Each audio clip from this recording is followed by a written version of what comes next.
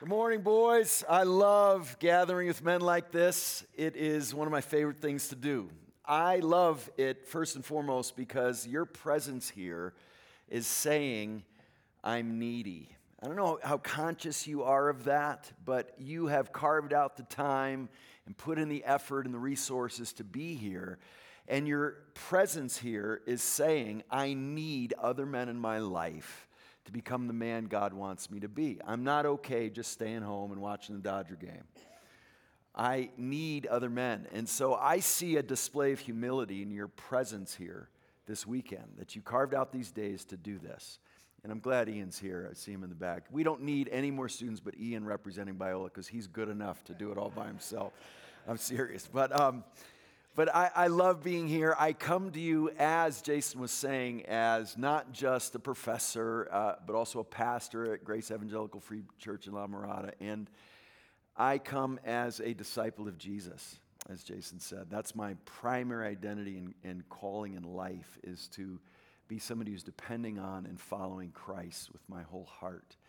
And I'm a husband of Donna for 32 years. I'm a father of 4 children, and I love being with God's people and doing this. Let me show you a picture of my family. Oh, not what you were expecting. That's just a bunch. This is kind of an old picture now, but this is just a bunch of people in our church this is our food bank team years ago.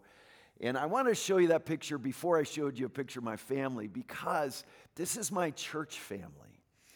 And in many ways, our truest family is in the church. You know, for centuries, Christians have walked away from their earthly families when they became Christians because they were disowned, because they were rejected by their families. I've known a lot of Christians who have experienced that, especially in other cultures.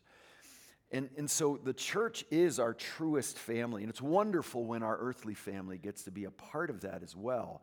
But I want to show you this picture because I come not just as some speaker, but as not just a pastor at Grace, but as one of the members, one of the flock. And I want to just show you this glimpse of some of our people, because this is my church family. I come with their blessing, under their authority, with their prayer and their encouragement, and I'm grateful to them. This is my family at home. My wife, Donna, who we met in high school when we were 16.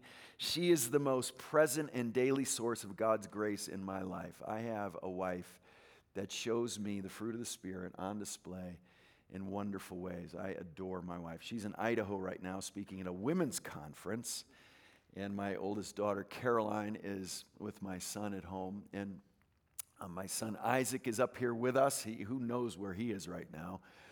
He's off doing some, probably falling in a stream or something. My daughter Paige is in the middle there. She's 18 years old, and my 3 of them are from Taiwan. One's from China.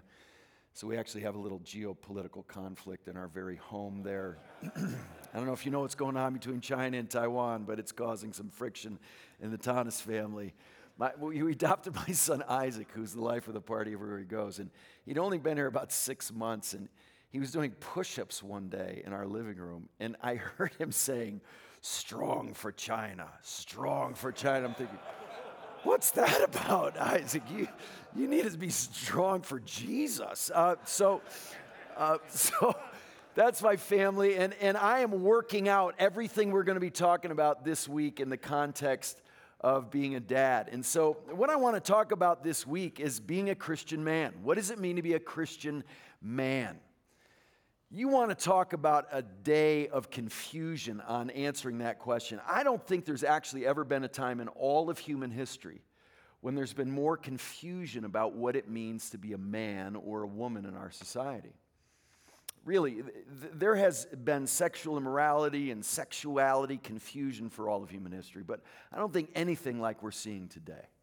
It's really tough to figure out what it means to be a man from God's perspective, because there's so many different perspectives on what it means to be a man, and there's so many different perspectives from different ends of the spectrum. And so eventually you think it's going to end up being a choice between one of these two guys, right? On one hand is a real man, Chuck Norris, who just kills everybody in his wake, right? Or is a real man, Harry Styles, who just sports a gown like nobody's business, right? Yeah, Chuck, you're picking Chuck, yeah. So it's amazing how differently manhood is perceived. And we're actually at the point where the very category of man or woman is being thrown totally into question, right? And denied. And there's no such thing as gender binary. Gender's just culturally related. And yeah, there may be some pesky biological aspects to it, but we'll take care of those with hormones and surgeries. And before you know it, there's so much confusion. I have a friend who opened a door for a woman one time, and she spit in his face and said, "I can open the door for myself. Thank you very much." Sorry, ma'am, I had no idea that's what was coming. But yeah, it can be so confusing to know what it means to be a man in our society. So this morning, I want to think about one of the three things we're going to bear down on this weekend.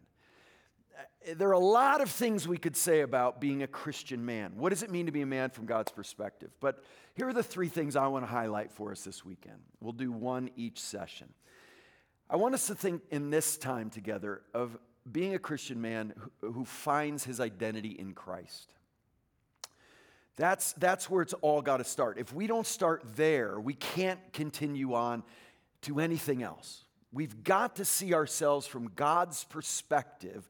One, as those made in his image, and two, as those, if we are new creatures in Christ, who now find their identity in him. Second, tonight I want to think about what it means to find integrity in our character. So identity in Christ, and then integrity in our character. That's the second thing we want to think about. When we have our identity in Christ, that frees us to find our integrity in our character. We can now live according to God's ways because he has made us a new creature in Christ. And then third, when those things are in place, we then can boldly move into our relationships and take initiative and feel responsibility to be ministers in our relationships. But this morning I want to think about what it means to have our identity firmly found in Christ. There are three things that I want to highlight in that regard. And I want you to realize that as we dive into this, we desperately need this. I don't care if you're a strong Christian who's been walking with the Lord a long time, or if you're really struggling and you're a Christian, or if you're here this morning and you think you're a Christian, but you're actually not, because the Bible has lots of examples of people who thought they were doing fine in their relationship with God, only to find out that they weren't real. And maybe you're here this morning and you aren't a Christian and you know you're not, but you came with a friend who promised you maybe you get to go fishing and see a beautiful place, and you were willing to put up with all the Christian stuff. But I'm probably most glad you're here if that describes you. But I want you to know what we're talking about this morning applies to all of us and has vital importance for every one of us. Who you are before God is all you are. Every one of us starts hearing messages from our earliest days that define us. And we often will take those to heart. And I've heard it said that a little boy first learns to find out who he is on the ball field. And then eventually the bedroom. And then the boardroom. And we can find our identity in things like athletic ability or sexual prowess with women, right? And then eventually our success in our business. And men can so define themselves by those things that we can miss the reality of who we actually are from God's perspective. As significant as athletic experiences or relationships or our business or our vocational calling can be, those things are peripheral and incidental to who we really are.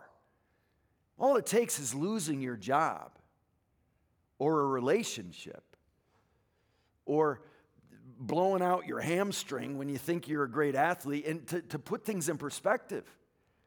We need to ground who we are in things that last no matter what.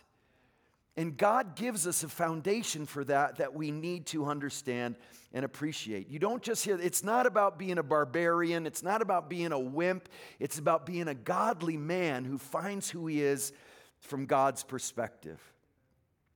And so, what does it mean to find our identity in Christ? Look at this passage. It means no longer viewing ourselves or anyone according to the flesh. I love this passage that Paul gives us in 2 Corinthians. He says, we are not again commending ourselves to you, but are giving you an occasion to be proud of us so that you will have an answer for those who take pride in appearance rather than the heart. In other words, superficial things, external realities. We don't want you to be about appearances. We don't want you to be about superficial things in your understanding of who you are or who anyone is. You need to go through a shift. Look what he says. From now on, we recognize no one according to the flesh. This Greek term katasarka, according to the flesh. The NIV says from a worldly point of view. Just externals, just superficials. The kinds of things we typically talk about when we first meet someone. So what do? We introduce ourselves based on these things that we can start very frantically wanting to make sure people know about us so that they think of us in a positive way. But he says we don't regard anyone according to the flesh. And then Paul says this is fascinating. Even though we have known Christ according to the flesh, yet we now know him no longer this way. So think about the Apostle Paul saying that. If you know anything about his biography, the Apostle Paul not only wasn't a Christian, but he was a persecutor of Christians. He was vehemently opposing the way of Christ and Jesus' followers and killing them. He held the first martyr's clothes when he was being stoned to death at Stephen's martyrdom. He was part of murdering Christians. Imagine dealing with that the rest of your life once you become a Christian. And he did become a Christian because Jesus met him on the road to Damascus, where he was going apparently to kill more Christians there. And Jesus met him, blinded him, knocked him down so he could give him sight and pick him up. And that's what he did. And he comes to Paul and he takes him out and completely turns his life upside down. And he goes from being in opposition to Jesus to being the foremost advocate of proclaiming Christ, especially to the Gentiles eventually.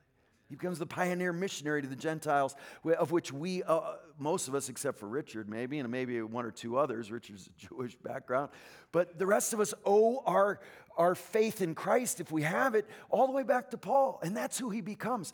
But imagine, he lost all his friends, he lost his job, he lost his social standing, he lost everything when he joined the ranks of Jesus. And his world changed. He went from seeing Jesus as a false Messiah to the true Messiah. He went from seeing Jesus' ways as lies to the truth that brings you to Jesus and to life and forgiveness. And so he had everything changed. And he said, look, there was a time I viewed Jesus just katasarka, just according to the flesh, just from a worldly point of view. And when I saw him from God's perspective and not just the flesh perspective, I started to view everyone that way. No longer according to superficial appearances, but by the heart, but by who someone really is. I've had a transformation in the way I view Jesus, and so I've had a transformation in the way I view everyone, including ourselves. And we've got to go through this transformation. We've got to get completely different lenses through which we see the world. We've got to be men who view the world, view people, starting with ourselves, starting with Christ and then ourselves, and now we see from God's vantage point. That's what this whole time is about, is changing our perspective, changing our lens. You know, every once in a while, you may catch the light hitting this eye and see a little. I have a fake lens in this eye.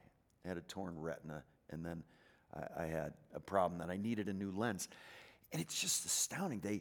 They grind the old one into powder, suck it out with a little vacuum, and then they make a special lens, put a little incision in there, fold the lens, put it in, and it pops open, and I have a lens that's going to go to the grave with me now. It's awesome. Aren't you glad to be alive today instead of blind in one eye? I mean, I'd be dead actually now if it weren't for medical science, but I had a whole new lens. I went into that surgery with a cloudy vision in this eye, and I came out with the ability to see better than this eye. Yeah, it's just amazing. But see, that's what we're after. We want God to give us a far more important lens through which we see the world than even the importance of this new lens in my physical eye. That's what we're after. We want to see things differently. And it takes work because we're bombarded with all kinds of lies and false messages about who Jesus is and who we are and who everybody else is and where our value comes from. And we've got to have a transformation in our vision of all of these things, no longer viewing anyone just according to the flesh. He says, look, if anyone's in Christ, he's a new creature, something entirely new. The old things passed away. Behold, the new things have come. Why does that happen? He made him who knew no sin to be sin on our behalf so that we might become the righteousness of God in him. So this idea of a transfer of perspective, of vision on Jesus and then ourselves and everybody else we meet is what we're after here. We've got to see ourselves and everything differently. And what happens is when you turn from sin and self to Jesus in your place, everything changes. And we could talk for years about what changes, but there are three things I want to make sure we leave here this morning realizing. We are, if we have trusted Jesus for forgiveness. Three essential things every Christian man needs to know about himself. The first one is that if you're in Christ, if you have union with him, you've trusted him, you are forgiven. The second thing is if you've trusted Jesus, you're not just forgiven, you're righteous in God's sight. And we'll talk about that. And the third thing is you are adopted as his son, your family. You're his child. And we'll talk about that. Those are the three big things. So the first thing is you're forgiven. Embracing the forgiveness that is yours in Christ by faith is where it all needs to start. Because every one of us comes to God with nothing to offer him but our sin. This is a pride-killing realization that at times we, even in the church, can work so hard to avoid. I don't think there's anything actually easier to prove that Christians believe than that we've got a serious sin problem. I mean, just watch the news for 1 minute and tell me we don't have a sin problem in the world. Take an honest look into your own heart and tell me you don't have a sin problem. It's amazing, though, how we can be so self-deceived. Norm Macdonald, a brilliant comedian who just died, in the last couple years of his life, he was dying for 9 years and didn't tell almost anyone. And most of his friends were shocked when they found out he died just a couple of weeks ago. But in the last couple of years of his life especially, he became very interested in Jesus and the Christian view of things. And he talked about his liberal Christian minister that he would go to, offering him nothing because he wasn't going to the Bible. And Norm Macdonald would go talk to a rabbi, and I heard him describe the human condition one time.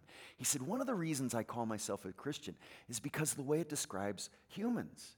He said, some people think, oh, humans are just good and divine. And he said, that's obviously not true. And he said, some people talk about humans like they're nothing but bad, and I don't think that's true either. And he said, but the Christian view of things is that there's something wonderful in everyone, and there's something really bad in everyone.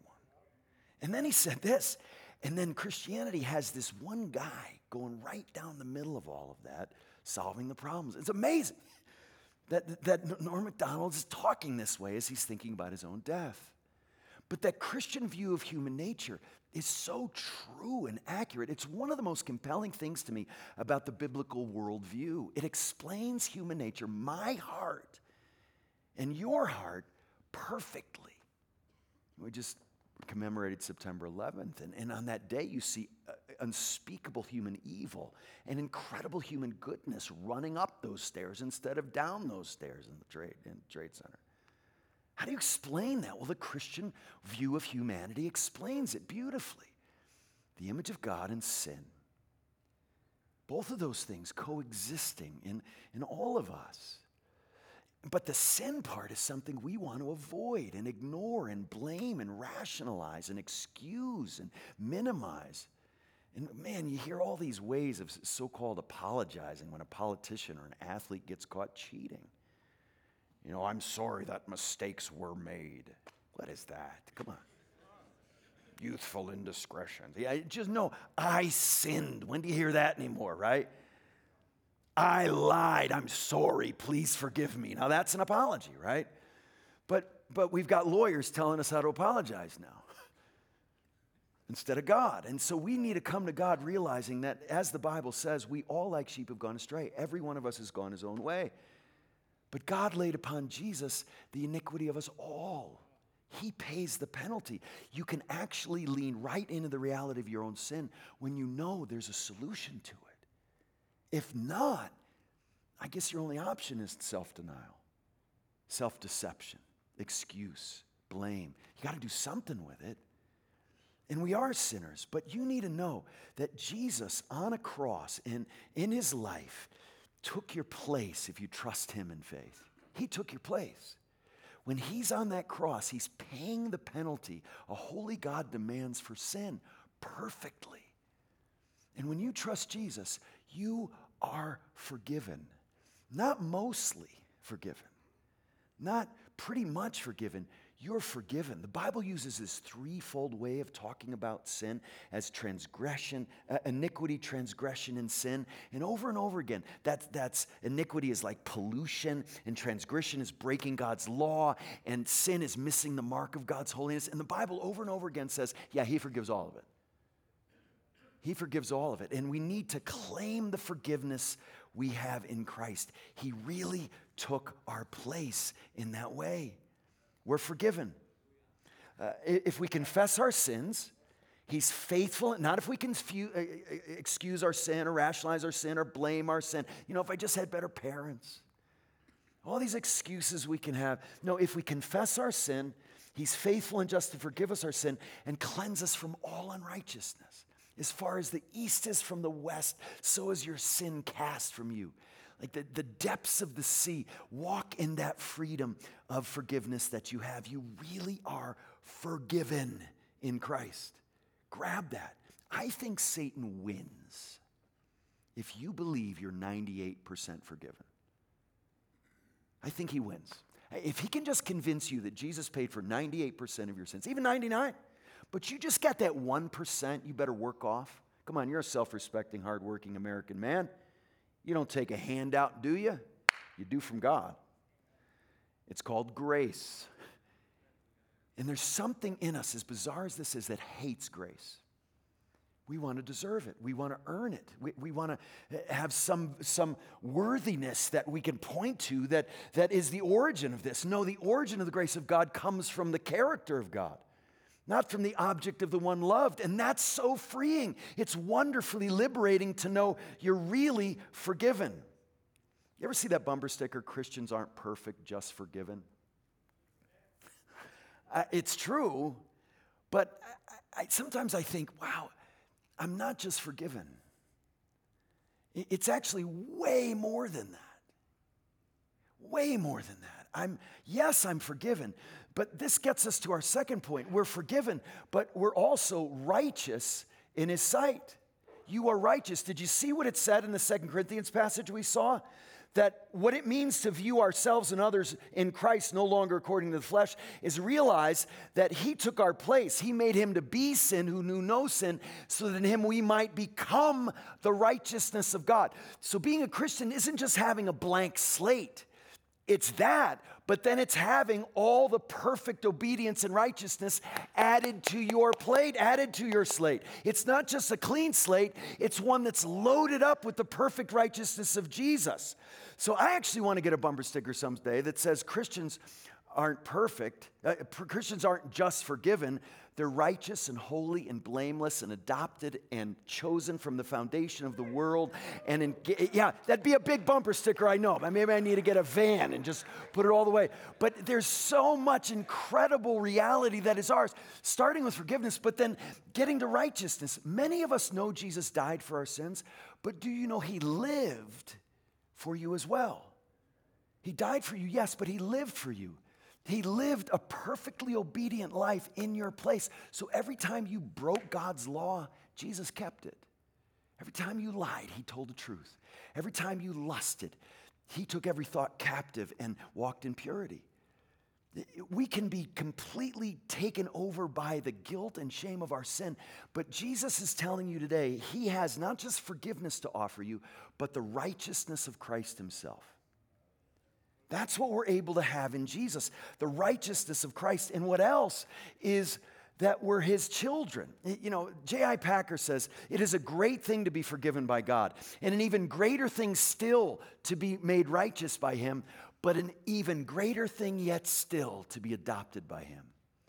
You know, it's one thing to have the judge say, not guilty. And it's another thing to have the judge say, you're righteous and you've kept the law perfectly. But how about that judge saying, and you're my son, you're my child, and you have the full rights as sons. I love you as much as I possibly can because I love you in the Son. See, we've got to take it to that ultimate intimacy. We're invited into a relationship with God that is in Jesus, which means it's as intimate as it can be from God's perspective. We're now his children. He loves us perfectly. We're his sons. Look at Romans 8. You did not receive a spirit of slavery to fall back into fear, but you've received the spirit of adoption as sons, by whom we cry, Abba, Father. That's a scream. The Spirit himself bears witness with our spirit that we're children of God. And if children, then heirs, heirs of God and fellow heirs with Christ, provided we suffer with him in order that we may be glorified with him. We're forgiven and we're righteous and we're his children forever. We've got to grab a hold of this royal inheritance that includes complete forgiveness of sins and righteousness in God's sight. We've got to work to get better at understanding that Jesus did the work. And we can rest in his finished work on our behalf. And see, that's when he's glorified in our lives, when we depend on him and take our greatest joy and pleasure in him. You know, I grew up as a kid with Muhammad Ali in his heyday, man. I am the greatest. I mean, you look at Muhammad Ali and you think, man, I can't imagine a guy who was more confident in himself than a guy who calls himself the greatest. You know, when he died, listen to what his wife said about him. He worried every day about his salvation. He would wake up every day and think about his own salvation, and would wake up every day and say, I just want to get to heaven, and I have a lot of good deeds still to do to get there. That is tragic. His commitment to Islam is not going to lead him to the grace he desperately needed in Jesus. To wake up every day thinking, I've got more good things to do. A man who appeared more self-confident than maybe anybody in American history, deep down was deeply insecure in his relationship with his Creator. We don't have to live that way.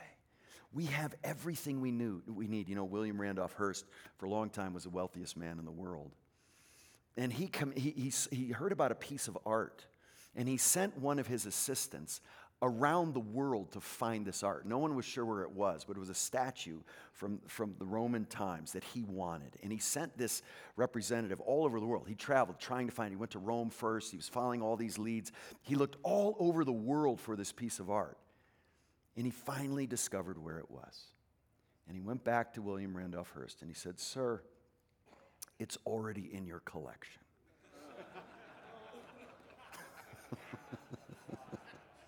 Be nice to have that much art, right? But yeah, he said, you already own it. And I think of that illustration so often because if you're a Christian, You have everything you could ever need or want from God in Christ. And still, we can go around looking for what we already have in Christ. It's ours. We've got everything we need. We don't need to add anything to what Jesus has done. We don't need to earn anything before God. We're forgiven and we're righteous and we're his children. You are a child of God. Jesus has done it. Everything you need for him to do, he has done. Would you open your Bibles to Ephesians chapter 2? I want to just look at these few verses. And if you're a child of God, if you've trusted Christ, just let these wash over you, these words, these descriptions of who you are.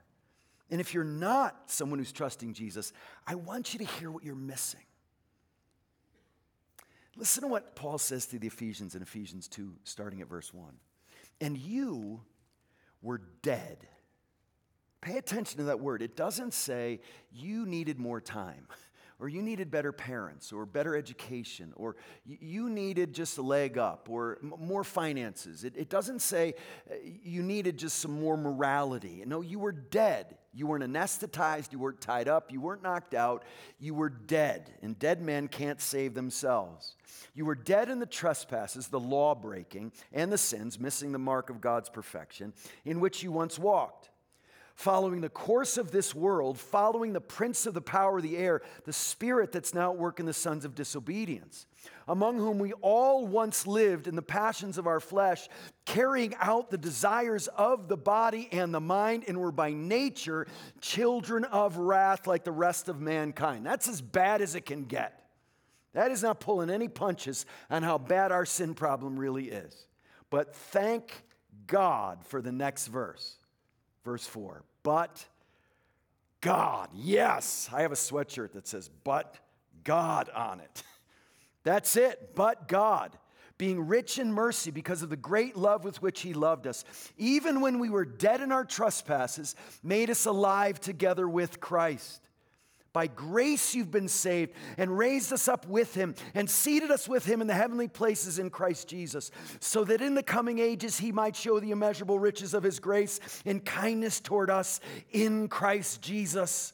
For by grace you've been saved through faith, and it's not your own doing, it's the gift of God, not as a result of work, so that no one may boast.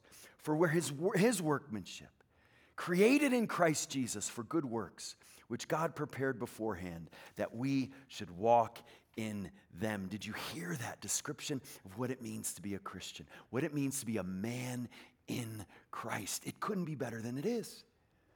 Every spiritual blessing in heavenly places, lacking nothing you need, yet we can walk around groping and grabbing and clamoring for the things we think we desperately need instead of resting in God for us in Christ. And we've got to find who we are in him and not things according to the flesh. And this is easier said than done. I so realize it takes a miracle in every one of our hearts to rip us out of a self-absorbed approach to life. And according to the flesh approach to life. I get this. I remember I was a first-year PhD student, getting a PhD in theology. And you need to know, I've had to work so hard every level in my studies. I mean, God just wanted me to do it in spite of me. And it's hard work, and I've always felt over my head. I was admitted into college on academic probation. My first day as a freshman, I was already on probation. Welcome to college, you're on probation. That's how bad my high school record was. And so every step of the way, I felt over my head, can I do this? And now here I am starting a PhD. And the first course I took was theological German. And I had to learn 30 new theological German vocabulary words every day of the summer. And I was over my head, and I was feeling very insecure. And I'm sitting there in the back of the room, mid-20s. I'm sitting there in the back of the room, and there were students, and I said, oh, he went to Harvard, he went to Yale. I went to Central Connecticut, which you need like a pulse to get into. And I barely got in. My football coach got me in, or I never would have even gotten in there. And these guys are asking questions. Not only do I not know the answers to their questions, I don't even understand their questions. And I'm sitting back there feeling very insecure. And do you know what I found myself doing sitting in the back of this classroom? This guy would ask this question. And do you know what I would think? I would have thoughts like, that guy couldn't make a layup if his life depended on it. And another guy would ask a question and I'd say, that guy's never been able to bench half his weight. I'm playing the athlete card, which was already fading at that time, in this class. Well, that afternoon, I went out and played basketball with the Trinity basketball team at the time, these varsity players. And I was still a decent athlete, but these guys were another level. And I'm trying to guard their point guard. He made this move, and I looked like I was Gumby, just rubber. He made this move, and I was like, it's a good thing I didn't lose all my joints. And he blew by me with this little finger roll. Do you know what I thought in that moment? I wonder when the last time he read a book was. And I remember, I was right there on the court, and I had that thought, which is the kind of thought you have, like in 5th grade? Right? And here I am, a PhD student in theology, thinking like a 5th grader. I'm thinking, what is your deal, Eric? What do you have to prove? You know, I graduated from that program, and I'm teaching at Biola. I think I was teaching there 3 years at Biola, and I'm teaching on the very thing we're talking about this morning. And I'm out for a run in my neighborhood. I got to know my neighbors really quickly, and one of my neighbors drives by in the neighborhood as I'm out for a run. And he waves, and I wave, and we gotten to know them, and we hung out with them. And I realized after he drove out of sight that when I saw my neighbor, I started running faster than I had been running. And then when he drove out of sight, I sort of went back down to my plodding pace before that. Now, you're all laughing because you know exactly what I'm talking about, right? And I had this thought, what was that all about? You know, why was my instinctive response to, I guess, impress my neighbor with my fitness level like he cares? If you knew this guy, he does not care about fitness level, right? At all, in himself or anyone, right? So, what an idiot, right? But even if he did, what are you doing? In some ways, we never stop being 5th grade boys. But the way we grow as godly men is to grow in who we are in Christ and grab a hold of everything he's done on our behalf. And that means prying your fingers off your own self-righteousness, your own self-worth, your own accomplishments as the source of your identity. Listen to Martin Luther. A man with confidence can boast in Christ and say, mine are Christ's living, doing, and speaking. His suffering and dying, mine as much as if I had lived, done, spoken, suffered, and died as he did. Just as a bridegroom possesses all that is his bride's, and she all that is his, for the two have all things in common. So Christ and the church are one flesh and one spirit. And so we need to get not self-esteem, but Christ-esteem that gives us an understanding of ourselves, that rests in his finished work. The greatest lie of Satan, I think he tells unbelievers you're fine just the way you are, and he tells believers you're not fine just the way you are. In Christ. You're not enough. You need to prove something. And he's called the accuser of the brethren, right? He'll bring up something from junior year of high school in a 50-year-old man's mind and heap shame on him. Listen to Spurgeon. I know what the devil will say to you. He will say you're a sinner. Tell him you know you are. Tell him you know you are. But for all that, you're justified. He will tell you of the greatness of your sin. Tell him of the greatness of Christ's righteousness. He will tell you of all your mishaps, your backslidings, your offenses, and your wanderings. Tell him and tell your own conscience that you know all that and that Jesus Christ came to save sinners. And although your sin be great, he is quite able to put all that away. Guys, yes, that deserves applause. Yes, imagine if we could really get a hold of this. Imagine the kind of men and husbands and fathers and friends and churchmen and neighbors we would be. And we'll get to that, but we've got to grab a hold of our inheritance in Christ. You know, we have 4 children we adopted, all 4 older. They were older when we adopted them. They were quite aware when we adopted each of them that they were orphans. They had been orphans. And in some ways, I have felt through the years, my whole job as a dad is to get my kids to believe that they're not orphans anymore. It's hard to believe that when you started off the first 8, 7, 5, and 6 years of your life as an orphan. And I feel like my whole job sometimes with my kids is to get them to believe that they belong to the Tanis family. And they're secure and they're safe and they don't need to prove anything or earn anything to be in our family. Wouldn't it be awful if my kids stole something, which they've done, or lied, which they've done, or done something, sinful, and I said to them, you better stop that if you want to be part of this family. No, what do you say? You're part of this family. So you're free to stop that. You don't need to fend for yourself. You don't need to steal. You don't need to eat like it may be your last meal. I'll never forget the first time we went to church with my daughter. She was 8. We adopted her. She from an orphanage in Taiwan, and we adopted Caroline.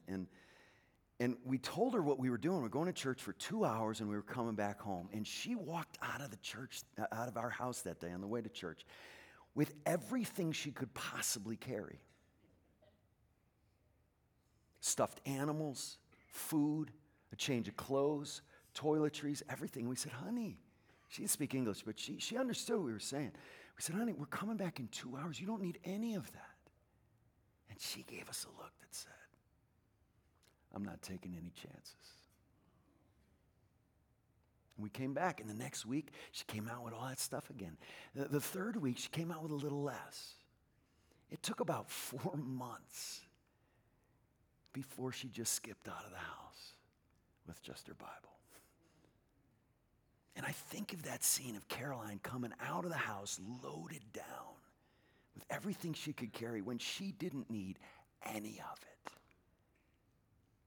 And I think, I can live that way. We as God's people can live that way. We can live feeling like we got to carry everything we possibly can to prove ourselves, to earn what we need from God.